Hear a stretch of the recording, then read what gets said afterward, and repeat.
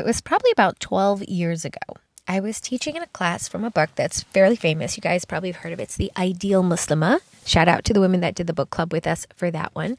And I'm teaching the class, and beautiful, beautiful accounts of so many things have had to be a really good Muslim woman, right? And so at the end of the maybe halfway through the class, I saw one of the sisters, her face looked so down. And I was just like, subhanAllah, usually these inspire women, right? So I pull her to the side at the end of the class. I'm like, hey sis, I noticed your face was a kind of way. What was going through your mind as we were going through the information? And she's just like, subhanAllah, I don't think I could ever be like these women. They are perfect.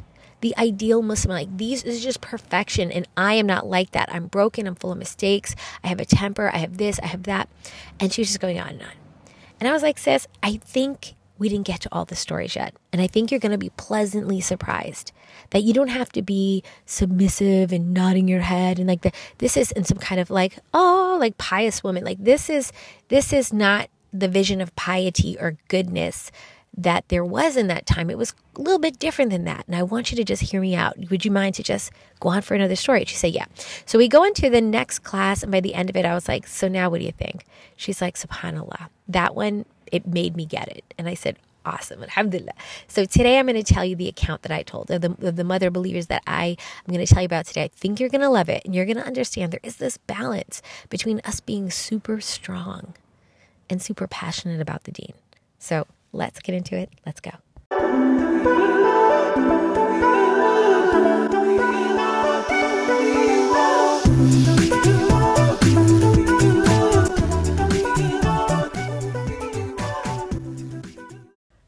Assalamu alaikum wa rahmatullahi wa barakatuh. Welcome back to the Mindful Muslimah Speaks podcast. I am your host, Mindful Muslimah, licensed educator of 25 years, mom of 5, big sister to the community. Just love connecting with you all on topics that you want. 95% of what we choose here as topics, they come from you, just DMing me, requesting. And so we love to cover another topic, which is something related to kind of getting examples of what good looks like. How many of us are going through Ramadan trying to be better, trying to be good? But what does good look like? A lot of us think that women in Islam, to be amazing, really practicing quote unquote Muslim women, we have to have this level of perfection and righteousness that seems sometimes to us unattainable. That was for back then. I couldn't do that now. That doesn't look anything like me or where I am right now. I have a way to go. And then we start to kind of give up on ourselves or find it difficult. But I think I know you're going to love today's podcast, because to me, honestly, I'm going to totally go crazy and throw this out. But I feel like this could be one of my best podcasts ever. Not because I'm amazing or anything like that, but because this is so inspirational. The actual stories that I'm going to tell you today that are from the Seerah, so inspirational. And so I want you to know that today you're going to hear by the end of this podcast and walk away with examples, real life examples of what the best of women were like. And you're going to notice that it is not perfection. You're going to see them struggle. You're going to see them struggle with anger issues, jealousy, and all types of personal things that might happen, and disappointment and sorrow. But you're going to see how they manage it so that you can do the same. And you're going to notice that we're not so far. We can do this. We don't have to be perfect. And you're going to see that through these amazing inspirational stories. And I know you're going to love it. And inshallah bisn ta'ala, you're going to have a better idea of what good looks like so you could attain it too, inshallah bisn ta'ala. May Allah subhanahu wa ta'ala help us all to gain the benefits of these last 10 days. Right before I go in, I want to say that at the end of the podcast, I'm going to be shouting out some of you. Thank you again. To the bottom of my heart, thank you for all of you that have been sharing it on your stories, the podcast, and everything. You have been leaving me tons of reviews. Thank you. If you are a longtime listener and really want to benefit other women and help that they can find this help that has helped you, please leave us a review. It's the way the world works these days, right? People just will not stop unless they see the good review. So we'd love if you just pause it right here, left us a review, and let us know what has been really touching your heart, so we can do more of that and inspire more women to get help too. Thank you so much. So right before I go on, last thing I want to mention is we have in the last 10 nights an amazing project. We love for you, if you love what we do here to support our women, down below I'll put a link. We are having a revert project where we are helping these women get the resources we need. They often come into this deen and they make shahada, and then after that, there's really no support for them. So making sure that they get revert support packages and little educational tools or access to community for free, like we want to give them as much as possible. So if you want to do a little something good, because remember, after we pass, the only things that are left are deeds. This is your call. You heard this for a reason. Go on, check out the link, and just give what you can, even if it's just the smallest thing. We're super grateful for you helping our women. We got to do this together. All right, so we are going to jump right into the podcast and go straight into the story of a sister I know you're going to love. All right, so let's get into the story of Hafsa. And what you're going to see, there's a lot of romance and love in this story, so I know you're going to like it. So hang on for a lot of like romance, jealousy, cute stuff, fiery personality. Like, I think you're really going to love it. So Hafsa bint Umar, may Allah be pleased with them both. I want to start with her name. Her name in Arabic for Hafsa refers to an elegant bird. An elegant bird. It's so beautiful. But at the same time, it can be a predator too. SubhanAllah. And this kind of embodies the character of Hafsa. Beautiful, but powerful, and a strong personality. So I think right away that just blows our idea of women who are just quiet, oppressed, subservient, right?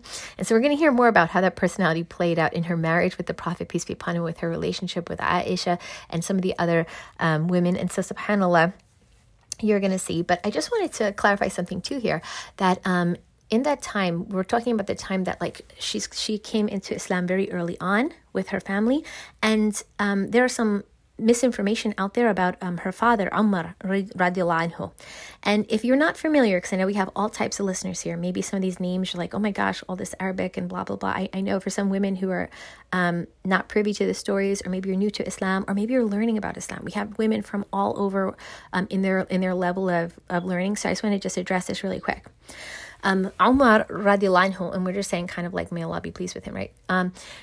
He was one of the best friends of the Prophet, peace be upon him. He's actually one of my favorite characters on the male side, and I have some on the female side too. And so SubhanAllah, he was so strong. And I'm not going to go into his whole story now, but I will tell you this because it is so evident where Hafsa got her strength from, right? SubhanAllah. Umar radiallahu anhu, before he became, like, he took shahada and he accepted it from the Prophet, peace be upon him, when he led him to this truth. Before that, he was a force to be reckoned with. He was the guy in the tribe that you do not mess with. He had like anger issues. He was always wrestling.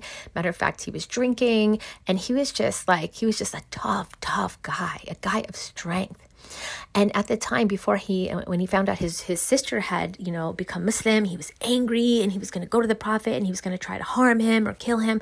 And this was his attitude. It was just like rough and angry. And that was before he took Shahada, right?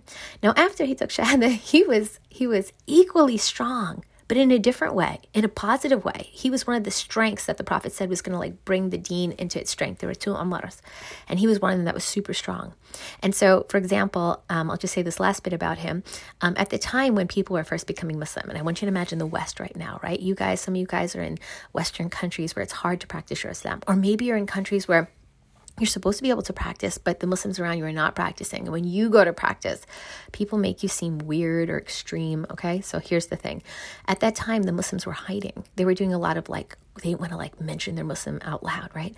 And here comes Umar radiallahu anhu. He's just like, what? I'm going to tell everyone I'm Muslim. Ashhadu an la ilaha illallah. He would go straight to the Kaaba. He would walk up. He was very public about his Islam. And he motivated the other Muslims to come out of their shell and to stop feeling ashamed or hiding or afraid about being Muslim in a non-Muslim setting. So he had extreme strengths. If that is your struggle, you would love the story of Umar radiallahu anhu. So Hafsa was his daughter. So you could see where she got some of her punch from, right? SubhanAllah. Hafsa radiallahu anha, she was born in the year 605. And sometimes they say that Umar radiallahu anhu, because he came into the fold of Islam, before that was the time of Jahiliyyah, which is the time of ignorance. That's the time before Islam came, right? And so some people made lies about him that he buried some of his daughters, but that's not true. The only thing that happened or changed for his daughters was when the Prophet, peace be upon him, he actually changed one of their names from Asiya to Jamila, because her name in the translation that they had was disobedient.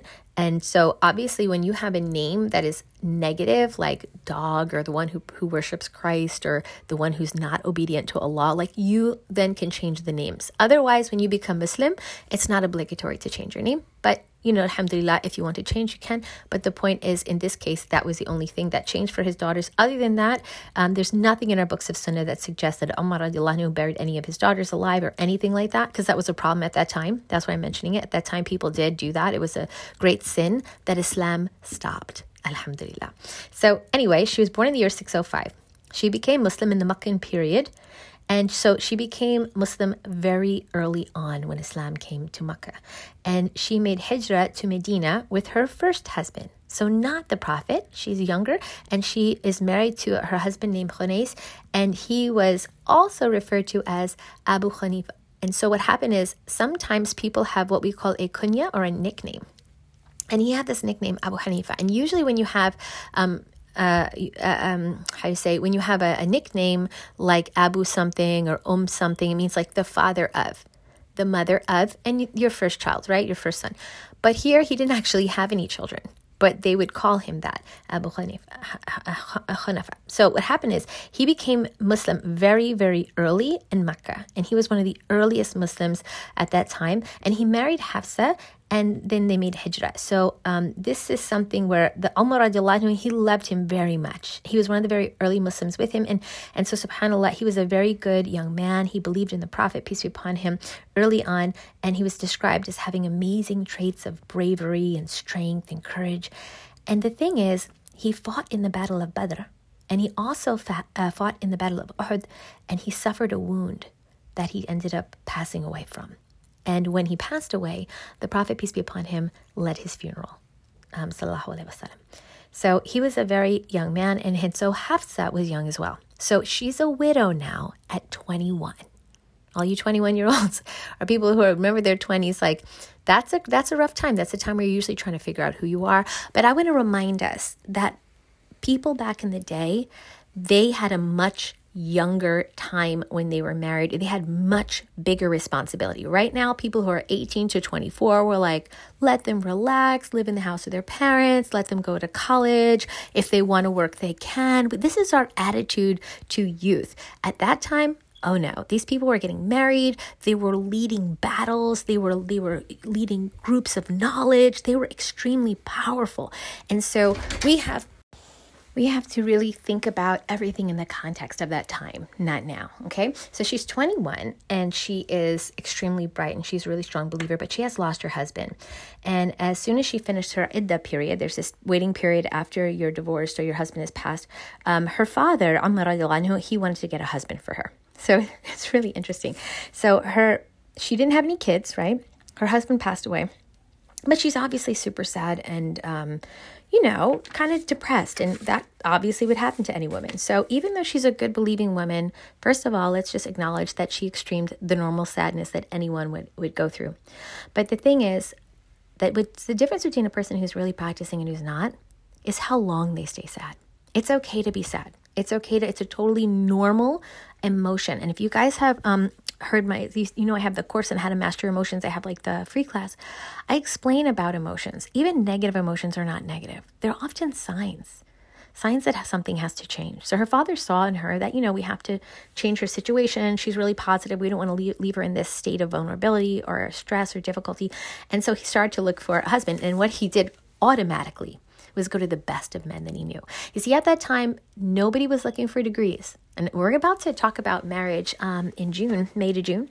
And I want you to start to think about, for the women who are thinking about marriage, how this woman carried herself as a young married woman or as a widow. And then also when she was going to get married, how her father looked for her. And I know we don't always have the perfect family situations at home. And if you're someone right now who is married, and you have children who you will end up having to marry, again, pay attention to how the father went and looked for the best of men for her. He didn't go checking who had the degree, who went to what, circle of knowledge, or because they didn't have colleges back then. I want you to look at how he tried to choose for her and the emotional journey with that he had. So he went straight to Uthman ibn Affan, and he had just lost, by the way, his wife, Ruqayya, who is the daughter of the Prophet, peace be upon him, in the Battle of Badr as well. So here we have a daughter of the Prophet that fought in a battle. So again, we have a window into women, not passive. They were fighting on the battlefield. So what happened is, subhanAllah, he had just lost his wife. So he is technically without a spouse as well. And so now he's single. And Umar knew he was excellent. And so he went straight up to him and he wanted to have him, consider his daughter. So he goes right up to him and says, what is your opinion about Hafsa? And obviously he's hinting to him that he wants him to think about marrying her, but he says it kind of indirectly. And he says, let me think about it. And they leave it at that, right? And Amr radiallahu anhu, he comes back to him the next day, and Uthman, may Allah be pleased with him, increases his prayer so that when Umar comes behind him to wait for him to finish praying, he made his prayer so long. He took his sweet time in ruku' and in sujood. He's just hanging out, praying, hoping Umar will leave him and he can kind of avoid talking to him. So Amr radiallahu anhu, he's like, okay, so he gets up and he leaves. He couldn't wait. He was praying so long. But he comes back a couple days later and he asks him again. And he says, I'm not really interested in getting married right now. And so he basically made him wait all that time just to tell him, I'm not even interested. So it does sting a little bit when you go to ask somebody because you're like, well, why wouldn't you want to marry my daughter, right? So subhanAllah, Amr radiallahu anhu, he went to Abu Bakr, right? Now the reason he didn't go to Abu Bakr radiallahu anhu first, who's another best friend of the Prophet, is because he was already married. So Hafsa, in this case, would be a second wife. And so obviously he went to the single guy first because he was wanted his daughter to be married and to be the only wife for him at the time. He thought it was a better setup. But he knew that in the end, Abu Bakr radiallahu anhu was excellent. Mind you, it's also a very good friend of his. But mind you, they're all very practicing. Unfortunately, what I see these days is I see people choose parents go to other families that they're really good friends with because they think it'll be great if everybody hangs out and, lives together as families or celebrates as families for the rest of their lives or whatever. And here's the thing, the family has to be religious. So he's not just going to them because they're his friends. He's going to them because they are his or his confidants or people that he spends time with. He's going because he knows that they're good men and they're going to be good to his family, right? And so subhanAllah, he goes to him and he went to ask him, and he also, Abu Bakr, he said, let me think about it. And in one narration, he tells him, let me think about it and get back to you.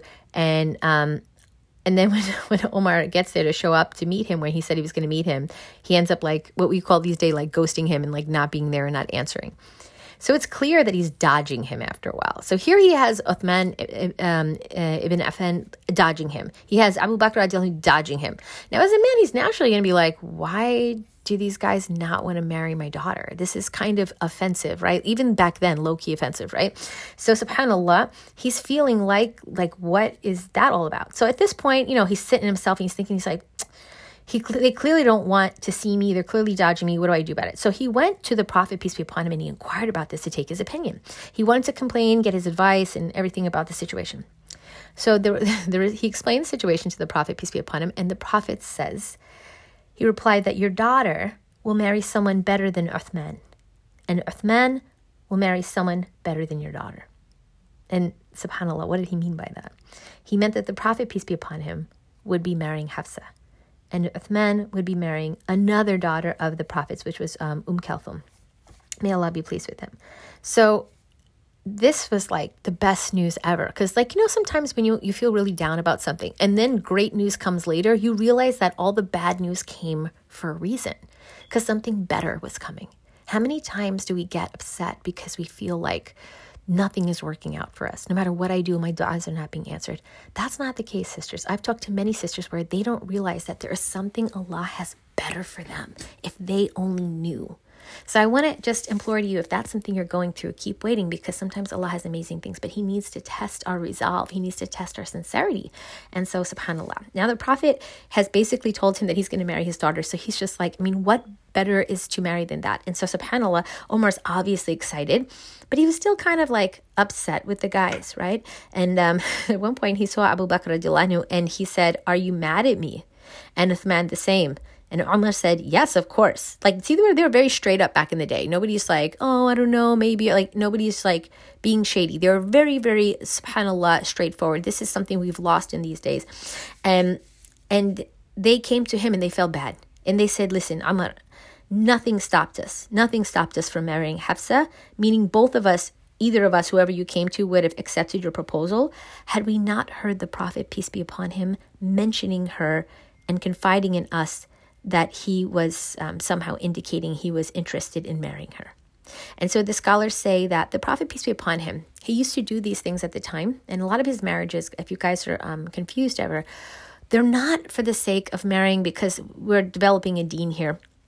A lot of times it was to solidify relationships between different people within the deen at that time, to make it strong. So for example, Abu Bakr radiallahu anhu, he was married to his daughter.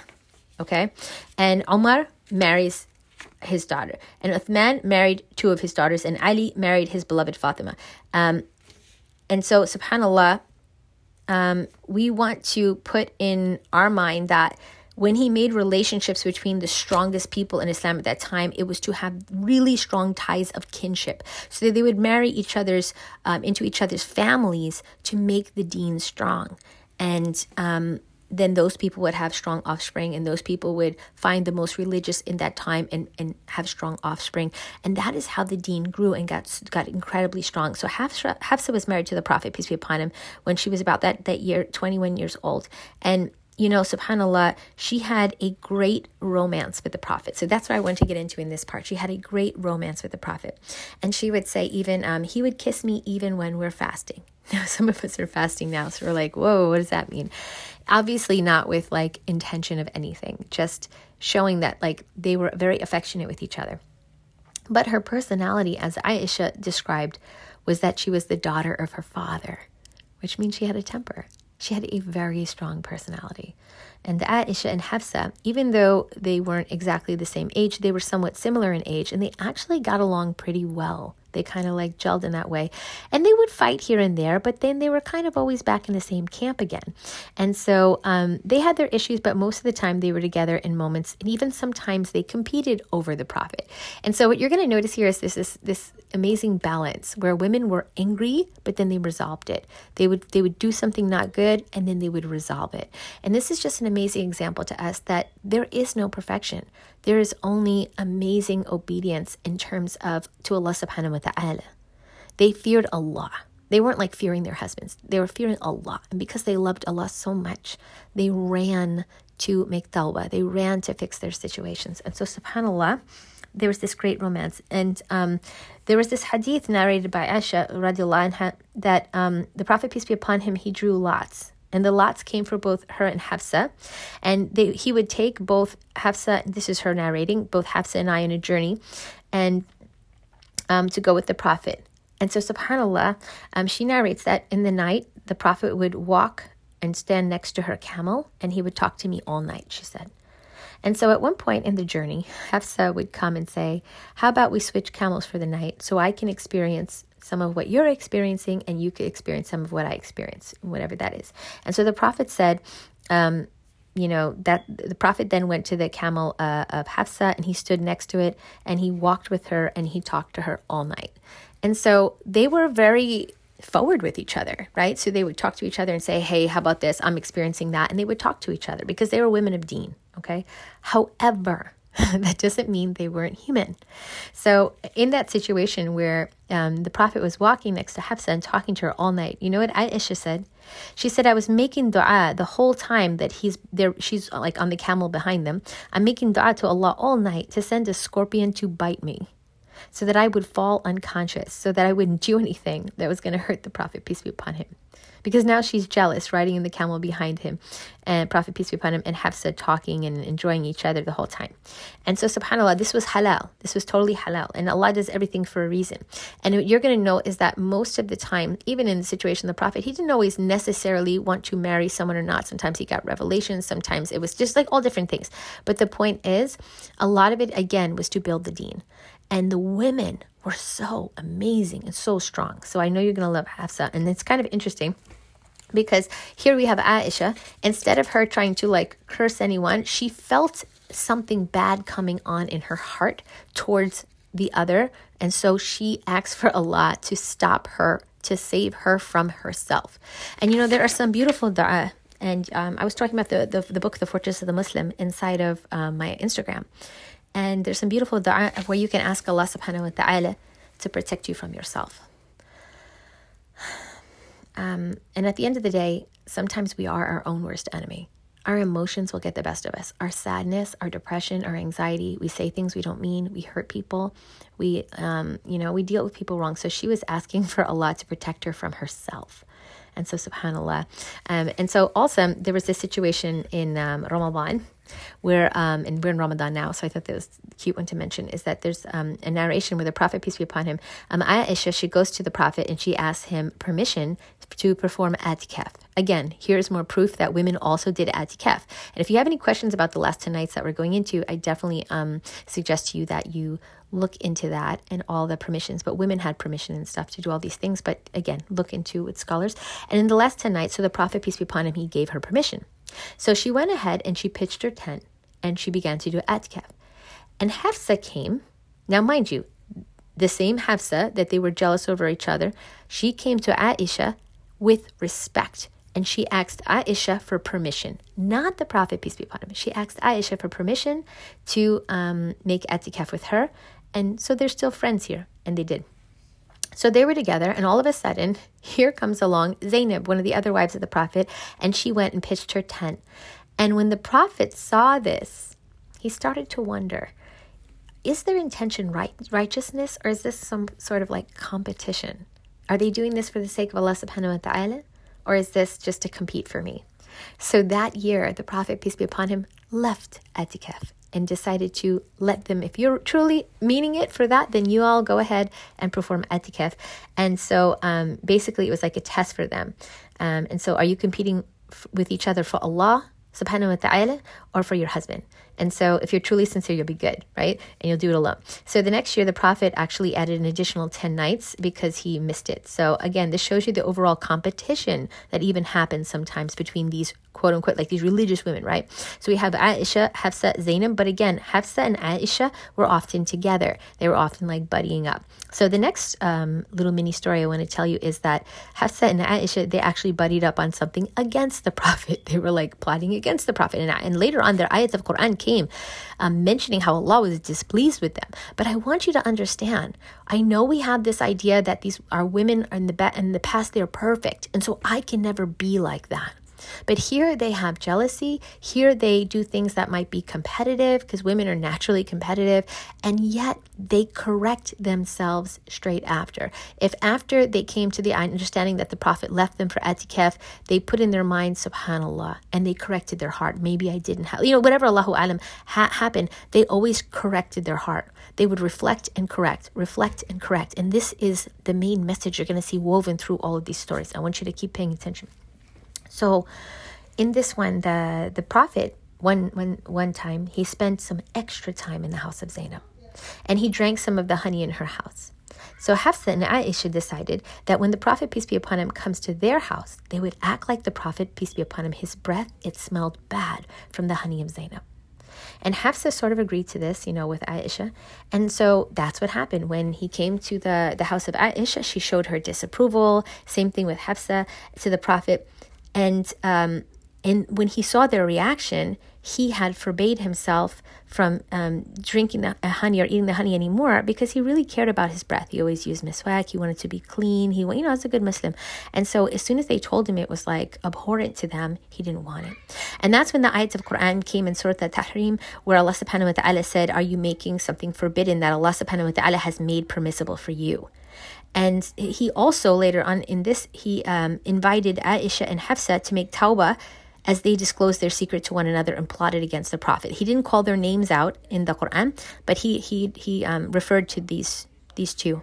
And Ibn Abbas, he even said at one point, I wanted to ask Umar ibn al-Khattab an entire year when this ayat came down. I wanted to ask him about these verses, but I was too shy. He wanted to ask the father of Hafsa about this. So finally one day we were all together and we were picking some sawak from the Iraq tree. And eventually we got into chatting, and he asked him, were these two women, the women Allah referred to, was that your daughter and the other one? And Omar cut him off, almost as if he was like annoyed with him. And he said like, yeah, his daughter and Hafsa and Aisha. And he started giving him this long narration after that. And subhanAllah, and got into this other story I want to tell you. But as you can see here, Allah subhanahu wa ta'ala corrected them. But I want to tell you something even more amazing about the Prophet and how he interacted with his wife, so you can get an idea of normal behavior for husbands and wives that happens, but also how things are managed and how people stay within their deen at the same time. So Umar radiallahu anhu, he starts giving this long narration that in the time of Jahiliyyah, women, Jahiliyyah, again, before Islam came, they didn't show respect for women. But when Islam came, Allah subhanahu wa ta'ala assigned women rights, more rights. And so we start to treat them well. But at the same time, because we were used to like never having them in regard, sometimes we didn't let them interfere with our affairs. Like we just didn't. Like, we kind of kept that cultural bit where we didn't really like involve them in everything. And that still happens today, unfortunately, right? In some cultures, not from Islam, but in the cultures. And so he says in that time, women kind of knew their place. And they didn't really get involved in our business. That's what he was telling him. But then we came to Medina and everything changed. The women of Mecca met the women of Medina, and they changed. So that happens sometimes, right? You come into another culture, another land, and you start to see how women deal with things there, and so they change. So he found their women were different. So he said, one day my wife and I got into an argument. This is Umar radiallahu anhu talking. And we were fighting, and we got into an argument, and she raised her voice to me. And I responded that this is strange that you're responding to me in this way. I've never seen you respond to me in this way before. So he notices that change in his wife. And she says, like that she had the audacity to talk in that way to him. He found it odd. And she said, how interesting that you find this odd from me. Your daughter responds to the Prophet in this way. And he was shocked. He was surprised. He's like, my daughter raises her voice and yells to the Prophet, peace be upon him. And so he went straight to the house of his daughter, Hafsa. May Allah be pleased with her, and the Prophet, peace be upon him. And at that moment, when he's going to talk to his daughter about this thing he heard her raising her voice in that very moment to the Prophet, peace be upon him. And he narrates, I didn't even sleep that night. And later I went to Hafsa and I said, you're raising your voice with the Prophet? Are you arguing with him? And she said, yeah, we do it all the time, And he said, Hafsa, don't think you are like Aisha. And he said, you are not to the Prophet what she is, nor is your father what Abu Bakr radiallahu anhu is to him. Like our place isn't as high status as them. We can't be talking to him like this. And after that, he still couldn't get over it. He went and complained to Salama, which is another one of the wives of the Prophet. And he told her like, oh my gosh, this is crazy. I don't know why she's yelling like this. And she said, isn't it amazing that you're intervening in the affairs of the messenger's life so much that you're trying to monitor the arguments between him and his wife? Like it was her nice way of saying, is that really your business? Like, that's not even your business. And so, like, he backed off. But this is how they talk to the Prophet at times. This is what it was. And, she would say this, Salama, like, we're husband and wife too. This is normal. Sometimes we argue. This is how we talk. So for the woman that thinks she's horrible, I'm not encouraging everyone to go argue with their husbands. I'm trying to say, when we have strong emotions, it is understandable. Now, did they sometimes go too far? Yes. And I'm going to tell you right now a time when they did go too far, because just because you're arguing doesn't mean that's acceptable. Like you can raise your voice at some level if you have to get your point across, but it's not like it's acceptable to do on a regular basis or to do it in certain types of manner where you're going to not correct yourself after. I mean, my point is like this happens sometimes. We lose our emotion, but we have to pull ourselves back. Just like with the kids, right? Sometimes we feel super frustrated from the kids, but we have to pull ourselves back. So there's this one time where the Prophet, peace be upon him, actually he divorced Hafsa because of this. And he took her back with a revocable divorce. And I want to say this. Some people say that in Islam it's permissible to hit women. This is another nonsense, right? Because this is the truth is, if someone was going to hit their wife, it would be right before they divorced her. Like they would have a right? If they wanted to hit her, they could do that then and divorce her. But it is many proofs that this actually never happened with the Prophet, peace be upon him. It was never a part of the Sharia to hit his wife, for anyone who's Muslim to hit their wife. And even Aisha testified that the Prophet never did this. He never hit his wives. He was never verbally abusive. He was always in an overall calm demeanor. Now, Hafsa would argue a lot with the Prophet, peace be upon him, and he did divorce her at this point, actually. But guess what happened? I'm talking, she has a strong, fiery personality, right? But she's also an amazing believer. And so, subhanAllah, the angel Jibreel actually came and interceded for her. And he said to the Prophet to take her back. He actually told the Prophet, take her back. Because she is a woman who always fasts. She always prays Qiyam al-Layl. And she will be a wife for you in Jannah. Take her back. So we see here that Allah subhanahu wa ta'ala has the angel Jibreel talking to the Prophet about that. And let's notice what Allah subhanahu wa ta'ala held in regard. Her beautiful fasting, her beautiful prayers in the night, and her adab in this way. If she has all this fasting, that means she's very able to control herself as much as she's strong. Think about your fasting right now, ladies. How hard is it when you're in Ramadan to control yourself with the fasting? Things are hard, right? You get a little irritated. She's doing that, and then she's also standing in prayer all night. So, but she's not like 100% super quiet. She still has her personality. You're allowed to have your personality as long as you stand within the boundaries of Islam. So every time she made any of these mistakes, she would return back to her senses and correct it immediately. Are we doing that in our life? If we have a little fiery personality, are we correcting, or are we kind of letting things go on? Are we making tawbah, or are we kind of like not really doing that daily? That's the difference. That's the difference. And you see, so we're not far from the ability of being as good as these women if we are putting the effort in the deen and remembering that when we make that mistake, we rush to correct it. And Allah subhanahu wa ta'ala loves those who make tawbah and correct themselves. So as we come to a close here, I want to say what's important to know about Hafsa, she was a hafidh al-Quran. Here's another thing. Yeah, she's not just like fiery, like whatever, put up with me. No.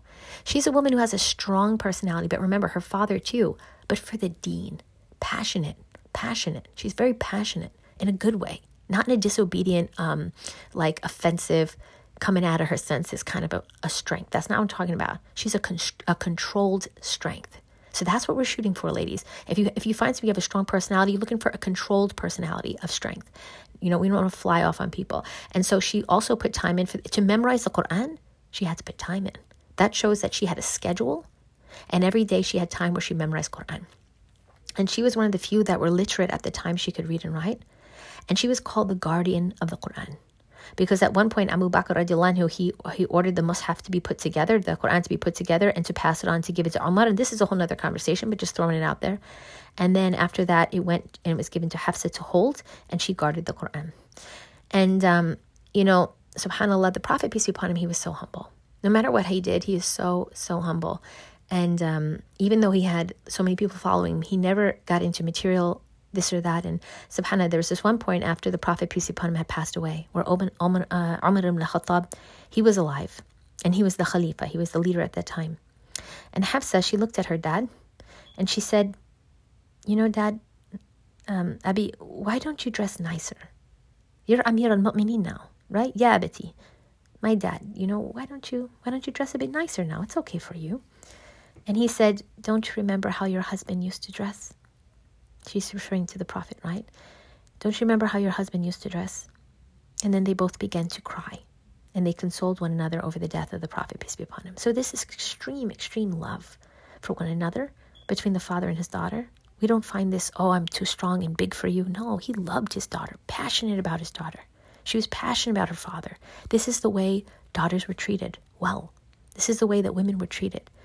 They didn't dismiss her because she was like, she's fiery, she's off the handle. No, they would help her wield it for good, for khair. And they both loved the Prophet, peace be upon him. They loved the deen. And when Umar radiallahu anhu was dying, and this is a story I really want to tell you guys because it's really important for salah. I know a lot of us are struggling right now. It's mid-Ramadan and people are struggling for salah. They're struggling for focus. Maybe your emotions are getting the best of you. You're starting to feel down. This is an amazing story about the importance of salah and how serious the salah was taken. And in this time, just ending here, I want to say that Umar radiallahu anhu, her father, the father of Hafsa, he was wounded really badly. And we know that Umar, if you don't know his story, and I'm going to probably tell it a little bit because it's a really good story to know. He had a pretty gruesome death, and his stomach was cut open, or his abdomen was cut open during the Fajr prayer.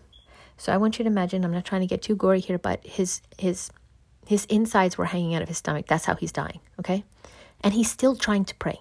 because not in that time exactly, the prayer later on when he's passing in and out of consciousness. But she had such a relationship with her father and such a love for her father that as he was passing, she was crying so loudly. They said like the loudest cries they've ever heard from her. And when Umar would ask her, Umar radiallahu anhu, he would ask her to calm down, please, as the wailing makes it harder on the deceased. Like when someone is passing, we shouldn't cry profusely and loudly because it actually harms the deceased. And so she saw the death of her father, and it really, really shook her. Later on in her life, she ended up taking care of the orphans in the house of Zayd ibn Khattab, her uncle. And she ended up dying in the time of Muawiyah, 42 years after the Hijrah, at this point when she is 62 years old. And she was buried in the Baqiyah, in the gravesite, where if you go there, they stay in Medina, you will see. So subhanAllah, sisters, I know that was a lot of mini stories, but I think they are a beautiful window into the life of some of the strongest, greatest women who Allah subhanahu wa ta'ala loved. He loved so much, He would send an angel to intercede for her to talk to the Prophet, even though she would sometimes get a little loud or be strong-headed.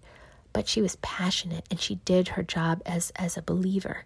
And so what I want to say is, when we think about becoming amazing in the rest of Ramadan and we're pushing for the best version of ourselves, we're not pushing for someone else's best version. We're looking for the best version of ourselves, of the purpose Allah subhanahu wa ta'ala created us. I want you to take these last 10 nights and I want you to take them seriously. And I want you to think about you. I don't want you to think about posts you saw on Instagram. I want you to think about some YouTube video you saw when everybody told you to do and you got to go race and do 8,000 things. I want you to do better and push harder in the last 10 nights. But I want you to really deeply reflect on your life, on your personality, on your emotions, on your relationship with Allah, where you are in this deen, if you're upholding your salah. And I want you to think of prioritize. What is the fard? Am I keeping with the salah? Let me go there first before I'm trying to read like 80 juz of Quran, but I'm like sleeping through all the prayers.